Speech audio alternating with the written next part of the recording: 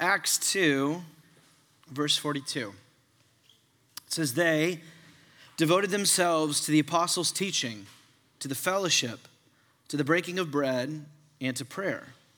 Everyone was filled with awe, and many wonders and signs were being performed through the apostles. Now all the believers were together and held all things in common. They sold their possessions and property and distributed the proceeds to all as any had need. Every day they devoted themselves to meeting together in the temple and broke bread from house to house. They ate their food with joyful and sincere hearts, praising God and enjoying the favor of all the people. Every day the Lord added to their number those who were being saved.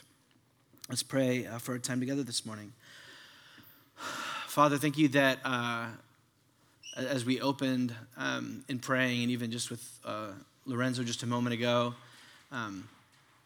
God, being in a dry, relatively warm space, just to sit together as a spiritual family, to submit ourselves, to listen to not just the scriptures, but what we believe you're leading our community into. And we pray that you just continue to do that work today. God, the prayer on my heart all morning long has just been, Jesus, would you speak? Jesus, would you speak? My desire is for you to speak through the scriptures today to each of us in our hearts and what we need to hear. And so we just open up this space, asking for you, Jesus, our Lord, our King, our Savior, and friend, to speak to our hearts today. And we pray, amen. We'll go and be seated. So Acts chapter 2, 42 through 47, for those of you who were with us last week, we began a new series where over the next 8 weeks, we're going to be looking at specifically what we just read through, this kind of description of the early church. What was the early church all about? What kind of posture and practices did they commit themselves to? That specifically, what we've been kind of naming coming into the season that we're in as a church is this posture and these practices as what allowed this community to steward the revival, to steward a fresh work of the Holy Spirit in the community in such a way that it is not just a flash in the pan, oh, that was cool, remember when all that happened, but like an ongoing, sustaining, and spreading revival. How do you get revival to become something more than just a cool weekend in Jerusalem, but to this 2,000-year going movement? And it's these sorts of practices. Very, very specifically, this is what we're talking about when we talk about church. I said last week, I'm not sure however many of you are here, what your experience of what a church is or what a church looks like. But Acts chapter 2, verses 42 through 47, what we just read is the definition of what we're talking about when we're talking about church. It is the rubric by which we judge whether or not a church is in line with what it means to be a church based off the scriptures.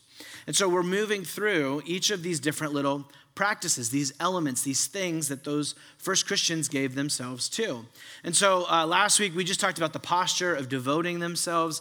This week, up on the docket is that first one listed. They devoted themselves to the apostles' teaching. And that's our series graphic. So that's what we're doing as well. So this is the series that we're in, moving through, looking at all these practices. Up on the docket this week is the apostles' teaching. The apostles' teaching. What does it mean for us to devote ourselves to the apostles' teaching? Now, as a bit of background, just for the sake that many of us may not even know what the apostles are, other than maybe a couple of people that we would stick a name to, just a little bit of background here. The word apostle simply means sent out ones. It actually has its root in naval talk, not in like religious speak. The boat carrying all this precious cargo, moving from one place to another, it was an apostolos. It was a ship sent out from one place to another, carrying precious cargo. And this is the title that Jesus gives to his core group of apprentices and disciples who followed him over his 3-year ministry, watching him teach, watching his miracles, witnessing his character and his person, learning how to be like him. And even more than all that, they were witnesses to his resurrection on the other side of his death. And on the other side of the resurrection, Jesus rounds them up, deputizes them as his sent out ones, giving them this great commission, as we call it, to go into the world, all ethnic groups, all backgrounds, to make disciples of their now resurrected King Jesus, baptizing them in the name of the Father, the Son, and the Holy Spirit, and then teaching them how to obey all that I've commanded you. So this is what the apostles are, this little group sent to do that. And so the teaching that they're committing themselves to in the early church is that teaching, is that work of what does it mean to follow Jesus? Who is Jesus? And how do we obey all that he's commanded us to do? This is when we talk about the apostles' teaching, this is what we're talking about. And we really don't have to scratch our heads about what the apostles' teaching looked like. It's called the New Testament. It's the second half of your Bible. In the Gospels, in the 4 stories of the life of Jesus, Jesus never wrote a page of the Bible. It's all about him, and it's all about his quotations in the Gospels and his life, but he never wrote it. These 4 Gospels are the accounts, the teaching of the apostles about Jesus and all that he commanded. The book of Acts, what we just read from, is all about the life of the apostles moving and planting the church and it moving forward. And all of the letters of the New Testament are written with this apostolic authority, these apostles writing to other churches, teaching them how to obey everything that Jesus commanded. And so there's belief stuff in all of this, of what we're supposed to believe about Jesus, believe about ourselves, believe about the world, what's called theology or doctrine or orthodoxy. And on the other side, we also, when you read through the New Testament, you find that it's not just a systematic theology of detailing all the intricacies of the hypostatic union of Christ's humanity and his divinity, but also very real like ethics, how you live your life, behavior, orthopraxy type stuff. And so the apostles' teaching is this way of saying all that the apostles have handed down from their time with Jesus and their experience of Jesus to the next generation to follow him, to know him, to rightly believe and rightly behave or rightly act. 2 Thessalonians chapter 2, Paul writing to the church in Thessalonica says, "So then, brothers and sisters, devote yourselves, stand firm and hold to the traditions that you were taught, whether by what we said or what we wrote." Notice, by what we said when Paul and the apostles are traveling, and by what we wrote, what you call and I call our New Testament. Stand firm, devote yourselves. This is what one of the primary tasks of the early church was, to devote yourself to the apostles' teaching, to devote yourself to orthodoxy, or the word here that makes some of y'all's skin crawl is tradition. Ugh. Like, we're so don't look at me blank stared. I know how you feel. Anything with like a tinge, it's every Disney movie, right? Is the tradition of the tribe or the family. It's like, no, I'm going to be free. We hate tradition unless it's about Christmas family traditions or it's about like your grandma's like chocolate chip cookie recipe. We're so pro-tradition on those sorts of things, but not the sort of traditions that would impose themselves on the ways that we think and the ways that we behave, the ways that we live and act. And yet, what we find within this is tradition in the best sense of the word. Tradition being time-honed beliefs or behaviors or practices or postures that have been time-owned by a trusted individual and then given to you for a particular end goal. It's a process given by a trustworthy individual to another to get them going in the right direction, which is why whatever it is, pancakes that you've got or chocolate chip cookies, whatever tradition that your family has, there is a right way and a wrong way to do Christmas in some of your families. Why? Because that's how you grew up in. And so there's like an unapologetic nature to this. Christianity is a ongoing handing down of a tradition. Each generation being responsible for stewarding the teachings of Jesus and the life of Jesus, the theology, all those words, stewarding it in their lifetime and then handing it down to the next generation. This kind of snowball effect of like grandma's chocolate chip cookies growing and growing as time goes on, more and more use and value to it as it goes on. Which is, for some of us, again, you like itch at tradition, but like what's great about this is you don't have to go bumping around in your life with God or your life at all trying to figure out what's the right way to believe and the right way to behave. Tradition just means I can actually receive this as a gift, not these as constraints that bind me, but as freedom that I can walk in, not having to worry about where I'm going or what I'm doing or what I'm missing the mark on. And so there's everything on the apostles' teaching. But the question is, why is it so focused on this being something that the early church had to devote themselves to stand firm and hold on to? Like, wouldn't it be enough for like the pastors devoted themselves to the apostles' teaching, right? Or everybody kind of like lukewarmly acknowledged the, apostles' teaching. Or like they had, but continued steadfastly in the apostles' teaching. They were obstinate about the apostles' teachings. They were stubborn about the apostles' teachings. Why does a church need to be devoted to the apostles' teaching? So that they can become a community that stewards revival in a sustaining and spreading way. For the early church, the great necessity of devotion was because as you read through the book of Acts and into the background going on within the letters that these apostles are writing, the ongoing pressure against the church was the pressure of false teaching. Particular frames of belief and behavior which went against everything that Jesus had handed down to us. There were waves of like outright persecution, Christians being crucified upside down and set on fire. Brutal, but that came in waves. It wasn't all the time. Even right here, we just read they had favor with everybody. But the ongoing pressure, time and again for the early church, was a pressure to either add or subtract from what Jesus had handed down. And so there was Jesus, and then, plus circumcision and kosher laws, right? And that was a group called the Judaizers. It was Jesus plus Gnostic mystery cult stuff. It was Jesus plus the Roman Empire. It was Jesus minus his sexual ethics. It was Jesus minus his call to radical generosity. It was Jesus plus or minus what they were constantly dealing with. And so just about every single letter in the New Testament, if you were just to read through the New Testament, is all the apostles going, hey, remember this theology, remember this way of life that I showed you. Don't listen to these nut jobs who are trying to pull you away from what has been handed down to you. But remain consistent within this. Don't be pulled to the left or the right, but be faithful to the message, the ministry, the work that you've been called to. How are we doing so far? Okay, cool. So far, so good. So the question then is, if that was a necessity for the early church, in what way is that a necessity for us today? Our devotion to the apostles' teaching, our devotion to orthodoxy. Why is this such a great necessity? And simply, those waves have just continued.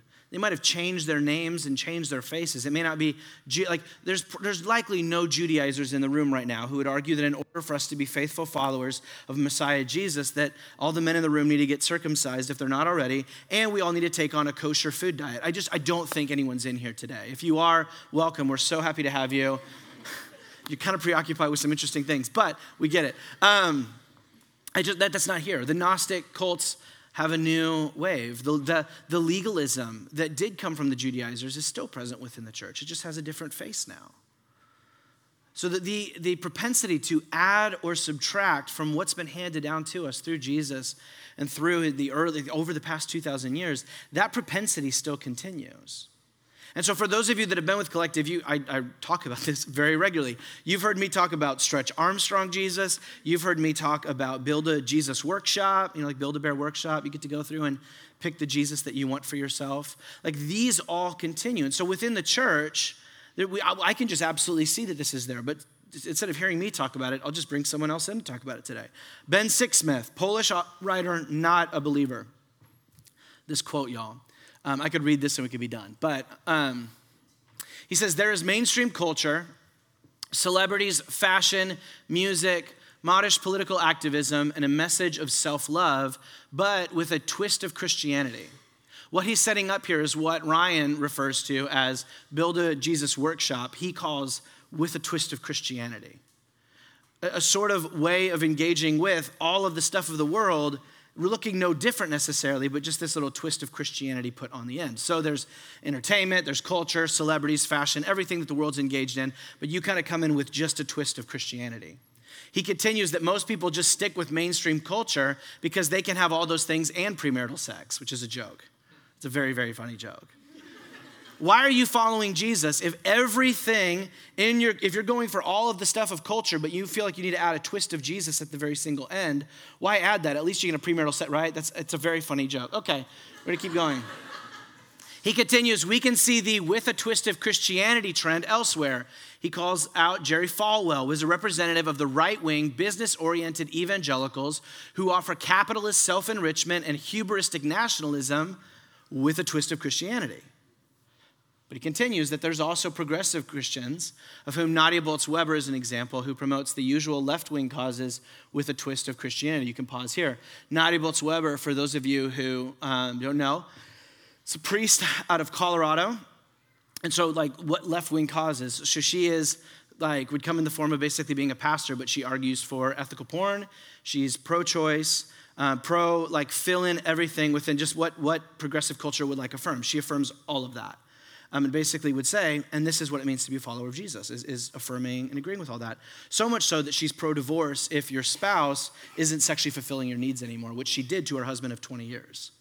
Pro-aggressive with a twist of Christianity. Sixsmith continues. While different in beliefs, such people share patterns of thought. Jerry Falwell, Nadia Bolz-Weber could not be two opposite sides of the spectrum, but they share the same pattern of thought. The former, Falwell and the conservative stuff, believe secular individualists mysteriously share God's wishes for what should be done with money, while the latter think that secular progressives mysteriously share God's wishes for what should be done with bodies. So if Christianity is such an inessential add-on, why become a Christian?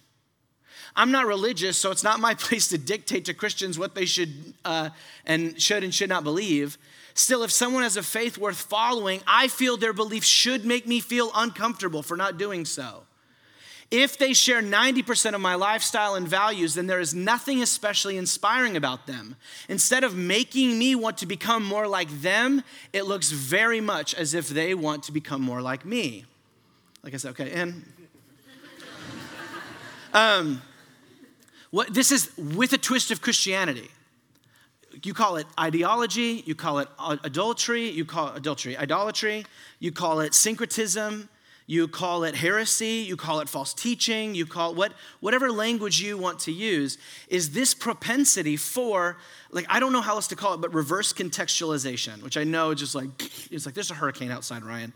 Just track with me for a second. So contextualization is a word that's used for missionaries, whether embedded missionaries in a local church or going over to some other culture. And contextualization is basically the emphasis that as you bring the gospel and the message of the New Testament, all this stuff to that culture, what you have to do is somehow hold on to the deep, essential elements of the gospel truth, but communicate it in such a way that that context and those people can engage with it. Okay? So, in the midst of apostles' teaching, I'm not saying that my sermon should sound like Paul in LA or anyone's sermons in Alabama should sound like sermons that happen here, but there should be an essential tradition that's holding them all together, right? And so that's good contextualization. What's happening with this is reverse contextualization. What I mean by this is that culture, and whether you lean left, right, or whatever, that becomes the thing that is the unchanging tradition, and Jesus becomes the thing that's contextualized to fit within that. So if I come with a right wing, Jerry Falwell, fill in the gap with all the stuff and all those that most of you in the room right now, knowing that where we are in our city, would be like, yeah, him, I watched the Hulu documentary, I can't believe it, right? And you would go, yeah, that guy's the worst. And you would say, yes, I can't believe that he would take Jesus and put it on that. 100%. Just as much as the sort of progressive assumption that everything that our culture agrees is the right way must then be the right way. And so I will strip Jesus of anything that does not fit within that framework to fit him into this. It's a reverse contextualization, where the thing that's changing is not the way that I engage with the culture, but the way that I engage with Scripture, the way that I engage with Jesus. So it's a reverse contextualization. And the whole danger of what we find in the early church over the past 2,000 years, and even into today, is this temptation continues with a twist of Christianity. Build a Jesus workshop, whether it's the Crusades, whether it's chattel slavery in the American South, whether it's the nationalist stuff that we see right now, and whether it's the rainbow flag wearing Lutheran priest. Hear me here, just like what Sixsmith said, I'm not saying they have the same output in the world, the same damaging effects, but what I am saying is they all are built off a similar pattern of assuming chattel slavery and making Jesus fit into that. Assuming the Crusades and making Jesus fit into that. Assuming my nationalism and my conservative, whatever politics that I hold, and making Jesus fit into that. And likewise, assuming my culture's affirmation of just about everything I want to do with my body, that I have full autonomy and God has no rights over my body, and I will fit Jesus into that. And so we have got to identify that's the trajectory, and regularly, all the time. The pattern is that as churches do with a twist of Christianity, the first thing that you lose when you begin to cut Jesus down to fit the culture, the first thing that you cut away is the Spirit. The moment you take a scalpel to Jesus, the first thing that gets cut away is the Spirit's ongoing presence and work within a community. And so if you want to be a church that stewards revival, a church that sees the work of God go out in signs and wonders and people being baptized and coming into the church, the temptation is to think, I've got to cut Jesus down so that people can actually swallow him. And the opposite is the case. The more that you hold up Jesus and yes, contextualize him, but bring him into the culture, the more the Spirit actually will show up and do stuff. Which is why all the churches that either go to the far right nationalist stuff or on the other side, the progressive, dwindle and die within the decades. For all of our head scratching of how do we get people into the church, you don't do that by scalpeling Jesus away. You do that by upholding him for who he is and allow people to come see him. So, we're doing good on time. I went longer than I thought I did there, but I didn't. Okay, so this is all of these. Fellowship, breaking of bread, these are all so necessary. But I think Luke names apostles' teachings first on purpose. Because if you have all the rest of them, but you don't have apostles' teaching, you've got breaking of bread, you've got hospitality, you've got care for the poor and the needy in your community, but you don't have apostles' teaching, then the rest of them lose any ability for the Spirit to empower and work within them. So apostles' teaching comes first. The question is, how do we devote ourselves to the apostles' teaching? 2 Corinthians, I'll just read from this, chapter 10. Paul is writing to the church in Corinth. Now, as a bit of background before we get into that, Corinth is a church teetering on the edge of falling over the precipice of with a twist of Christianity. They've got Gnostic, mystery cult stuff. They've got sexual ethics have completely fallen away within the church. There's a celebrity worship of certain leaders in the church. I'm with this guy. And they're dividing and going against each other. There's ethnic groups claiming superiority, Jews over Gentiles, Gentiles over Jews. And so the church is fragmenting and falling apart, largely because they haven't held to the teaching that Paul gave them when he planted the church in Corinth. Not just Paul, but his team of other planters. So he's now heard word that the church in Corinth is falling apart. And so he writes a couple of letters to them. And this is the second of the ones that we have. He says, "Now I, Paul, myself, I appeal to you by the meekness and gentleness of Christ. I who am humble among you in person, but bold towards you when absent, I beg you that when I am present, when I finally come to Corinth and I'm with you guys, I don't need to be bold with the confidence by which I plan to challenge certain people who think we're living according to the flesh, living according to the world." So just first notice, whatever devotion is, devotion to orthodoxy, commitment to it is first and foremost humility, gentle, and meek. There's no Theo bro kind of stuff here on Twitter arguing with people within the church or within he's not here to get in a fight. He goes, I'm coming with humility in the way that I talk about this, meekness, gentle. I'm not rearing for a fight. But that does not mean, like some of us think, that in order to be gentle means that you're a pushover. What does he say? I'm humble among you in person, but you guys also know that I'm very capable of being bold. So much so, he says in verse 2 that, here's my thing, I really don't like being bold, but I will be if I need to. So much so, not just bold, but with confidence. And then he goes, I'm planning on challenging certain people in the community that think the way of Jesus equals the way of the flesh, the way of the way the world works. So he's got this humility and this boldness when it comes to orthodoxy. I'm not rearing for a fight. I'm not heresy hunting in the church. I'm not looking, what did you just say?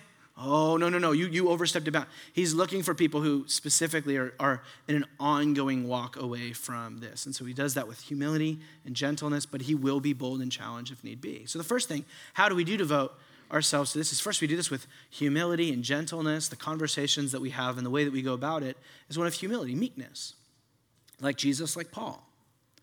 But it also is, we will have conversations when we need to. He says in verse 6, this person who keeps on going, pretending that following Jesus means they can do whatever they want. Verse 6, he goes, I'm planning on coming and bringing a particular form of discipline for them. And this isn't like a stick or anything. It's church discipline. They're going to be excommunicated from the community. You are not following Jesus. You're not committing yourself to what we as a community have agreed Jesus has called us to. And so why are you wasting your time on Sundays with us? So there's a humility, but there's also a boldness. So Paul then moves in verse 3 to say, for although we live in the flesh, although we live in the world, we don't wage war according to the flesh, according to the way that the world does.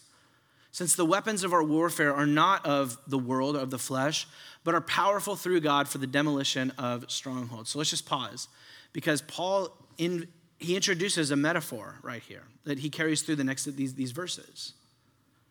See, what would be interesting is he goes, for although we live in the flesh, we walk by the Spirit, is kind of what he says. Although we live in the flesh, we live by the Spirit. But he specifically says we do not wage war. He introduces like warfare metaphor. Do you see that?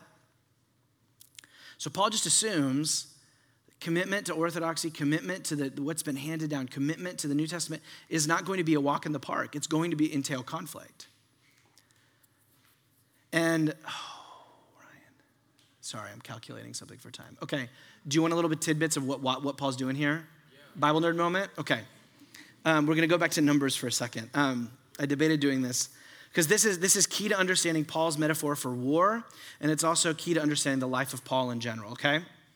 So quick brief, and then it'll come back together. For me, it made a lot. So we'll see how quickly Ryan can do this. Numbers 25. It's your favorite book of the Bible. Numbers 25, there's this quick, small little story where as the people of Israel are coming out of slavery in Egypt on the way to the promised land, they pass through the region of the Midianites and the Moabites. They worship Baal. There's practices of injustice, slavery, temple prostitution. There's just fill in the blank of But they've got to go through that culture in order to get to the place that God's calling them. And as they make their way through, Israel gets distracted. This happens all the time. And they begin to swing off, their men in particular, to marry these Moabite and Midianite women, bringing in their idols and their worship into it. So there's like a idolatry angle, there's a sexual angle, because you would have to marry in that culture. And so they're just like adding up wives, adding to their Israelite faithful wives, all these other wives. And so everything starts falling apart. God burns with anger and wrath over. He's like, you guys keep doing this. And so his judgment comes in the form of a plague that begins to move through God's people's camp. And the worst moment is when Moses, the priest Aaron, his son Eleazar, and his son, Aaron the priest's grandson, Phinehas, are standing at the front of the tabernacle, and they're watching. People are getting sick, but people are still intermarrying. It's just this scene of chaos. And one man brazenly walks by with the Midianite princess towards, in front of the tent of meeting, in front of the tabernacle, and takes her over to his tent nearby. And Phinehas is filled with this zeal for holiness and the people of God. This is not what we were called to. And he grabs a spear, and he goes into the tent where the two of them are, and he thrusts it through the both of them. And the plague is stopped, and it has this crazy line where it said that this was counted to Phinehas' righteousness. So why did I just tell this story? So first, when we're introduced to Paul in the beginning of his story, before he meets the resurrected Jesus on the road to Damascus, he's persecuting Christians. He's taking them away and having them killed. Why is Paul doing that? He understands himself as his generation's Phinehas. That there's an idolatry that has come into the church, into the people of God, and it will rip the people of God apart. And so he sees himself as stepping into the role of Phinehas to go and to stop the idolatry and to win his righteousness. Until he meets this guy named Jesus. The resurrected Jesus meets him on the road to Damascus. Saul, why are you persecuting me? And he calls him into a new mission that based around the death of Jesus on the cross, the whole goal now is no longer one of the spear, but the way of the cross. And the way that we now win people, like this is Paul's whole framework for his ministry, is him taking the story of Phineas and it being retooled around the person and the work of Jesus. But he doesn't let go of his animosity for idolatry and the people of God. But he doesn't pick up the spear anymore. Now he's giving his life over to a new way of doing that. And my argument is, because he's been referring to Phineas in the story in 1 Corinthians, is that when he starts talking about war here, is Paul's picking up on the imagery of Phineas. That he's picking up on this imagery of, as God's people, and now in this age, of Jew and Gentile together, being led into the promised land of the kingdom, making our way through the Moabite and the Midianite of people worshiping other gods and engaged in all these other things, we are called to make our way through while being faithful to God. And every so often, the people of God are going to get distracted. And so he says our responsibility is like Phineas to go and to fight for faithfulness, to reclaim true worship, true devotion to what we've been called to. Is this making any sense? Okay, it's really helpful for me in understanding Paul and then why the war metaphor. Because his whole point here is we don't pick up spears anymore. And we're not throwing spears through the idolaters themselves. What does he say our primary war is? You can go back to 2 Corinthians 10, please. Yes. He goes, the whole point is, though we live in the world, we're not waging war according to we're not picking up spears and swords. He goes, the weapons that we have are not of the flesh. They're not human weapons, but they are powerful through God. We're going to come back to the powerful weapon of God in a moment. For what is the thing that we're demolishing? It's not the idolaters themselves. It's not the false teachers themselves. It's the word he uses is strongholds. It's like it's language of a prison. These things that have encaptured us that he then defines specifically as being arguments and every proud thing that is raised up against the knowledge of God. What is our fight? What is our war with? It is not with the world. I'm a big believer in 1 Corinthians 5:12, where Paul says, my responsibility is not judgment of the world, but judgment within the church. God will deal with the world. My responsibility as a leader in the church is whether or not we are being faithful to what God's called us to. So my fight is not with the world. My fight, even Paul says here, is not with the false teachers themselves, but to the strongholds. The language of proud thing it's the lofty things, the things that are set up and over all things. It's the ideologies that shape and control a culture. Paul says, my primary enemy working within the church are those sorts of ideologies coming within the church and misshaping the people, just like the Midianite and the Moabite women. And so I'm going after those things. And so why do I do that with gentleness? Because the whole point is not to kill anybody or to destroy anybody. It's to win them out of that stronghold prison. It's to win them out of that argument. It's to win them out of these things. And so Paul is giving this framework here for what devotion looks like. It's war, but not war with people. That's why it's gentle and meek. It's war with particular ways of thinking, particular ways of believing and behaving that come within the church, brought in from the world, that we have to be regularly just defensive of, going, where did that thought come from? Where's that thought going? Does that thought have its origin in the work of Jesus and who he's called you to be? Or is that from something else? And we look over all those things, because the whole point, as he says, is the whole point of us demolishing arguments and, deconstructing is literally the word in Greek. Deconstructing these strongholds is specifically to take every thought captive to obey Christ. The fight of devotion in the church is not a fight for theological purity for the sake of patting ourselves on the back. It's a community that's obeying Jesus. Going back to the Great Commission of what Jesus handed down to the apostles, go into the world, make disciples, baptizing them in the name of the Father, the Son, and the Holy Spirit, teaching them to obey all that I've commanded you. Our end goal is for obedience, and so our war is for obedience in the church, which means that we're never at war with one another. Our primary task is against the thinking and the beliefs that come in and begin to take us away from obedience to the way that Jesus has called us to. And so I was, one of the main things that in praying this week about this passage and the weekly Bible pass, like what passages we're going to use, because there's a lot of places that talk about devotion. And the main kind of theme that I kept feeling in prayer was that our community needs to come to terms with the fact that devotion to God is conflict. It's conflict. There's no cruise control to this. There's no easy devotion. Like being faithful to Jesus in a world and a culture that is constantly going to be pulling us away from him is going to entail some form of difficulty, of challenge. It's going to require resolve.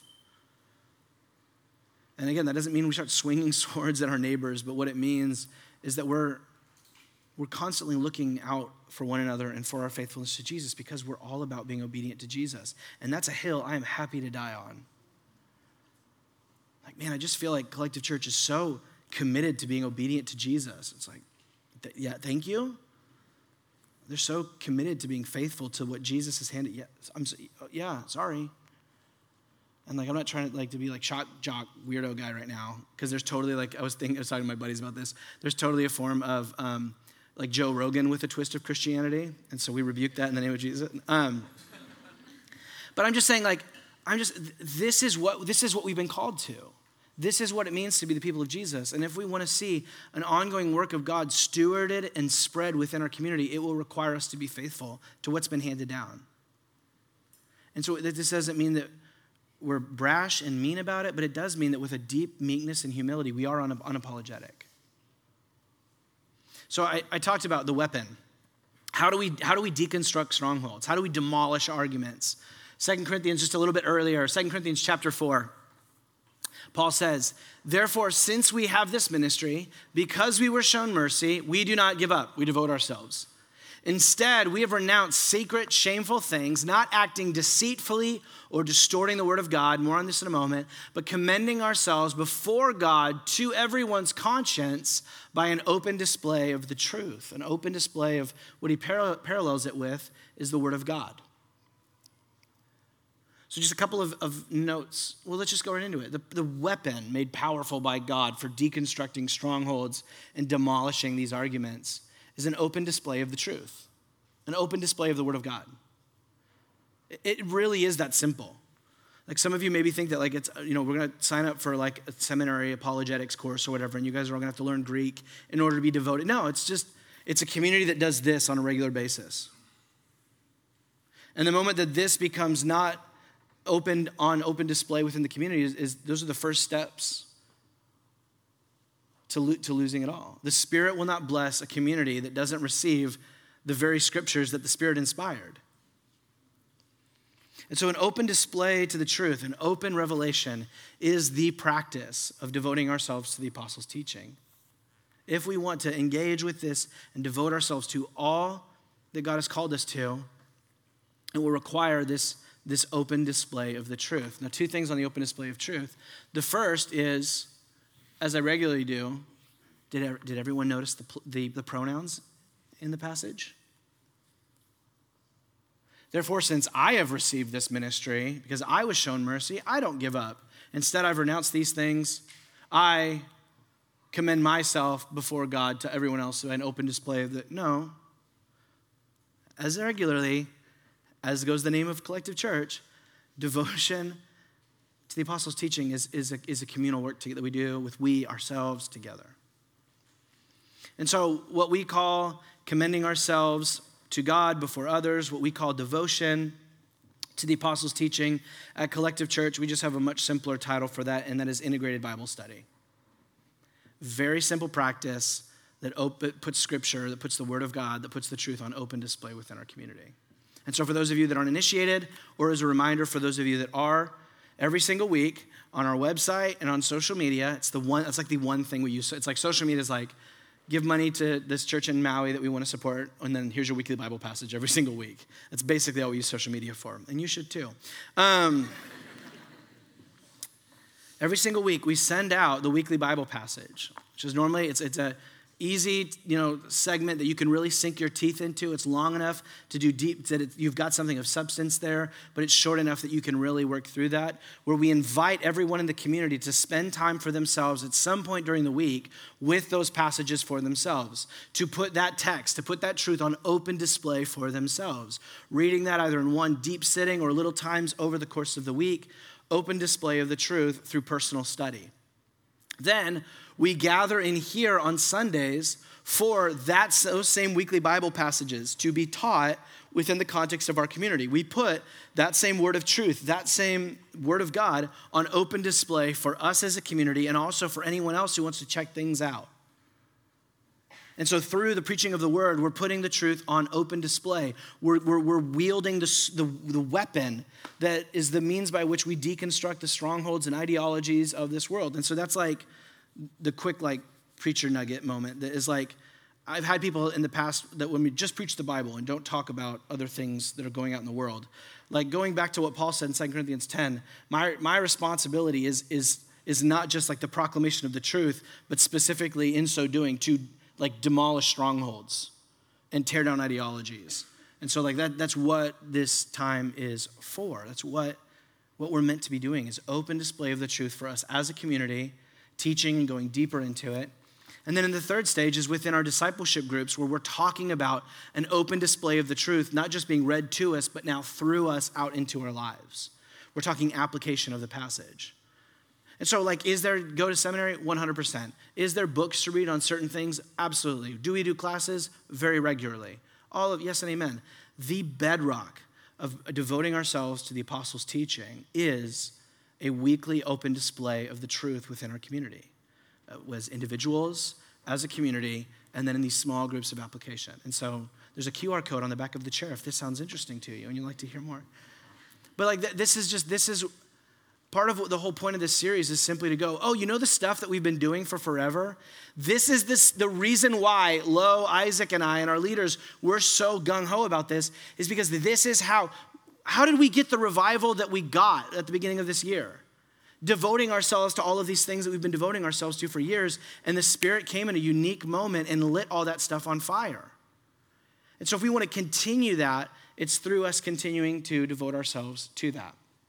So there's the practice for this week. My wife says I don't do practical very well, so I'm making sure I got practical. Is that good? Cool, okay. It's simply devoting ourselves to the scriptures and allowing them to shape the way that we think and engage, where we regularly are allowing scripture to be the thing that we bring into our world rather than the world be the thing that we bring to Jesus. Does that make sense? So 2 things, and then I'm going to talk about why we do this, why devotion is so important. One thing I just want to point out, that it's a nerd nugget, but it's so good. So notice that what does Paul lay out here is the kind of 3 options when it comes to the way that we relate to the Word of God. First, there's the open display of the truth, what we might call devoting ourselves to the Word of God. And then he gives 2 other options. Paul's you got 3 options when it comes to the way you relate to the Word of God. There's devotion, there's deception, and there's distortion. Do you see that? He goes, the whole point is we no longer are engaged in secret and shameful things, wearing a mask and putting on a show. We're not acting deceitfully, he says, or distorting the word of God. A quick moment on each of these words. Deceitfully, Paul it's so good. The word deceitfully that he uses here in Greek is his little hyperlink back. It's the same word that gets used back in Genesis chapter 3. If you're familiar with the story, with the serpent being the most cunning animal, the most deceitful, it's the word, who comes to humanity and says, did God really say? The whole enticement to sin that led to everything that's going on around here was all began with a question of the word of God being said over here, and then someone coming and go, did God really say? And began to provoke and argue and build up the strongholds that led them further into sin.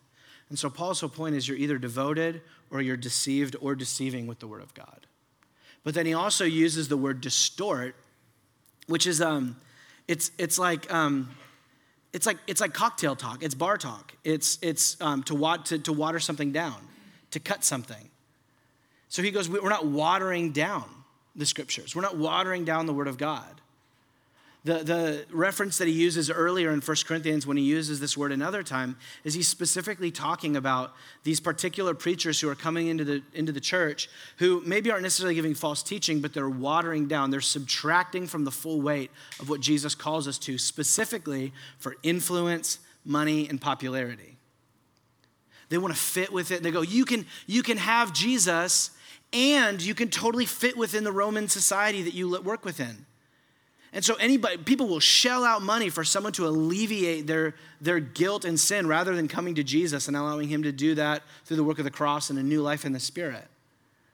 And so he goes, man, I'm not some kind of like celebrity influencer rolling through like the Church of Corinth, doling out my TikToks to alleviate you of any kind of obedience to Jesus. We're mixing metaphors here now, aren't we? He goes, that's not what we're here to do. But the framework is there's three options before us that we have to consider. Am I walking in devotion to the word of God? Am I walking in devotion to the truth? Am I walking in devotion to the apostles' teaching? Or am I walking within a distortion, a watered down version of that? Am I actively distorting it for others? Or have I been deceived?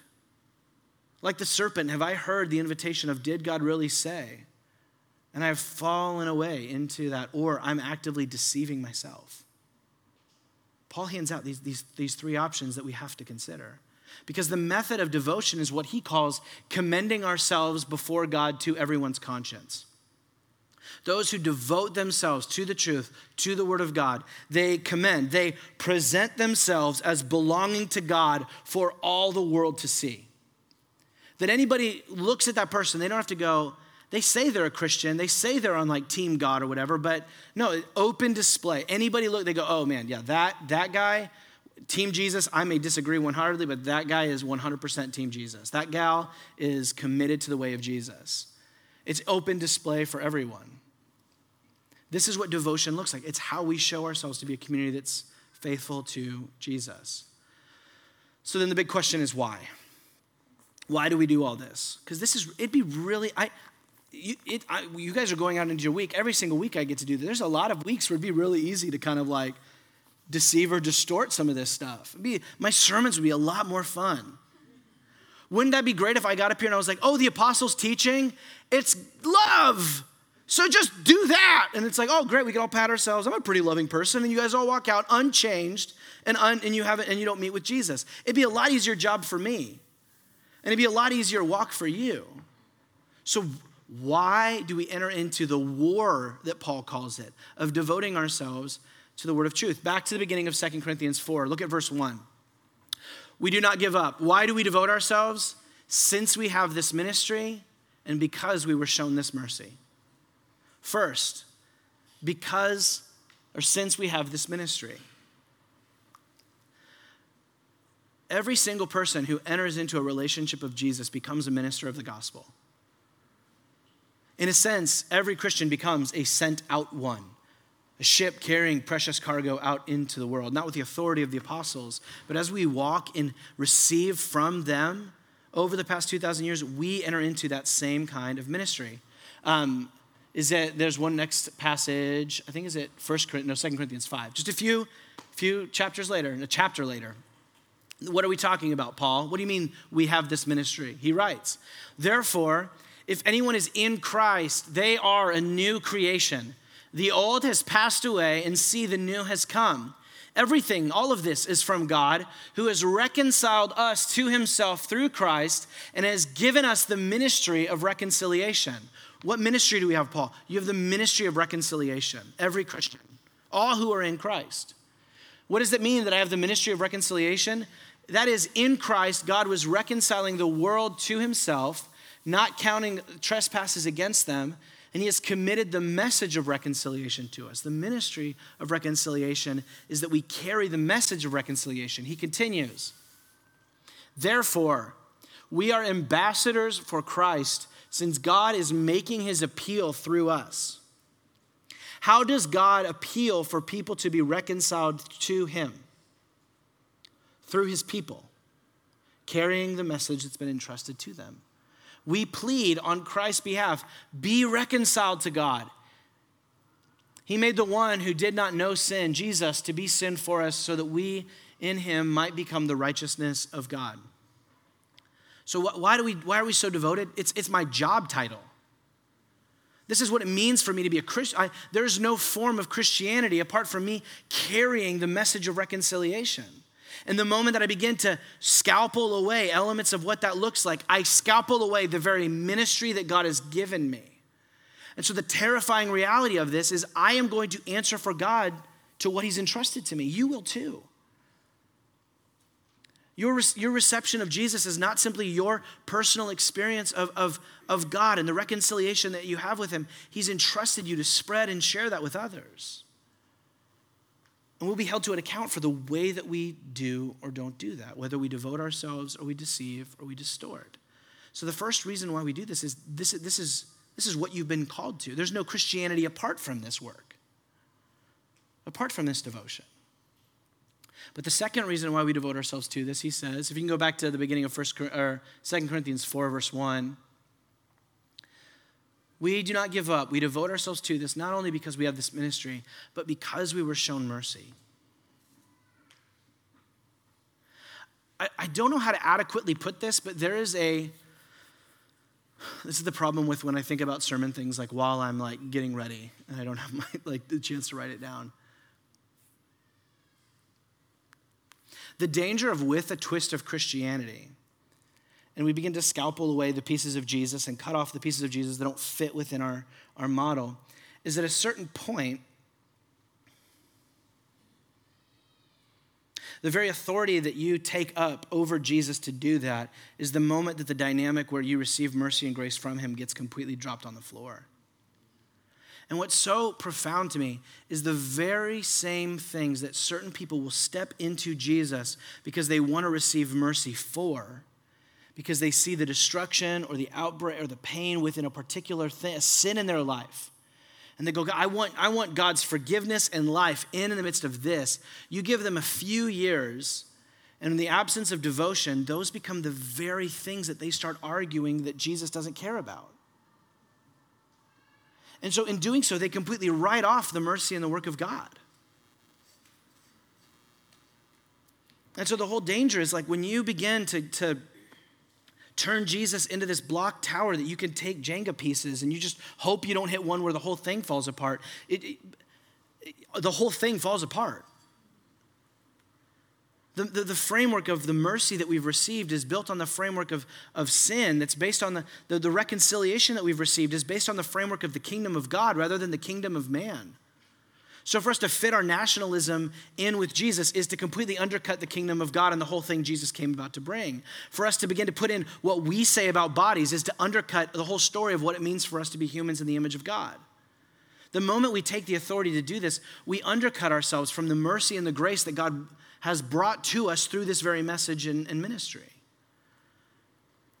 And so the mercy aspect of why we go on in this is because this is the life that I have found is in Jesus.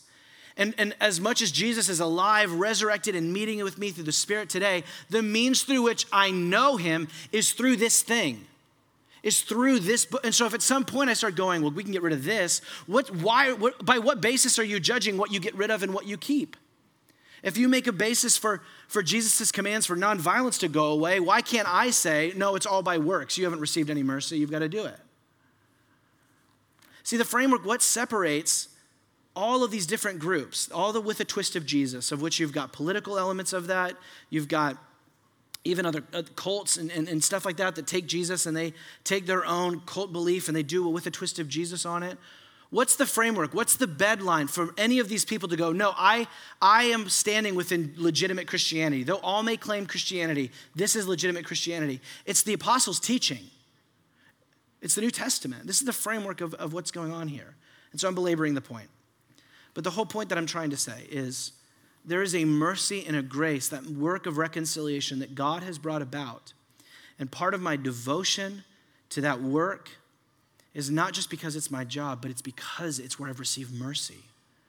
The gospel of Jesus as given to me through the apostles' teaching, this tradition handed down over the generations, is the very story in which I find myself receiving grace and mercy in the midst of my greatest failures and sin. And so I receive this whole story as the thing that I carry. I'm not going to begin to start poking holes in it. That doesn't mean that we don't ask questions. That doesn't mean that we don't have doubts and we work through it. But I receive this as the thing that's been entrusted to me. And I walk within that. John chapter 6, as we close. Jesus has just given a hard word that has sent a lot of the crowds away, and they no longer want to follow Jesus. So Jesus, in the midst of everyone leaving him, because he's called them to a particularly difficult word, as they're leaving, Jesus turns and asks the disciples, you guys aren't going to go too, are you? And Peter answers, Lord, to whom will we go? You have the words of eternal life. We have come to believe and know that you are the Holy One of God. This is the basis of devotion. Is even in the midst of the hard words that you bring, Jesus, in the midst of I don't understand them. Like, I don't understand offsides in soccer. That doesn't mean it's a bad rule. There are things that take time for me to understand, but that doesn't mean that Jesus is wrong, and it doesn't mean that he needs my help to cut something away. The better thing is for me to learn, to sit with Jesus, to receive the mercy that he has, and for him to shape me more and more into the sort of person who knows how to obey all that he's commanded. But the main framework for that is, Jesus, you are the one that has the words of eternal life. Jesus, you are the one who is giving out mercy, and so I'm going to learn, as difficult as it may be, what it means to follow you in that. Let's pray.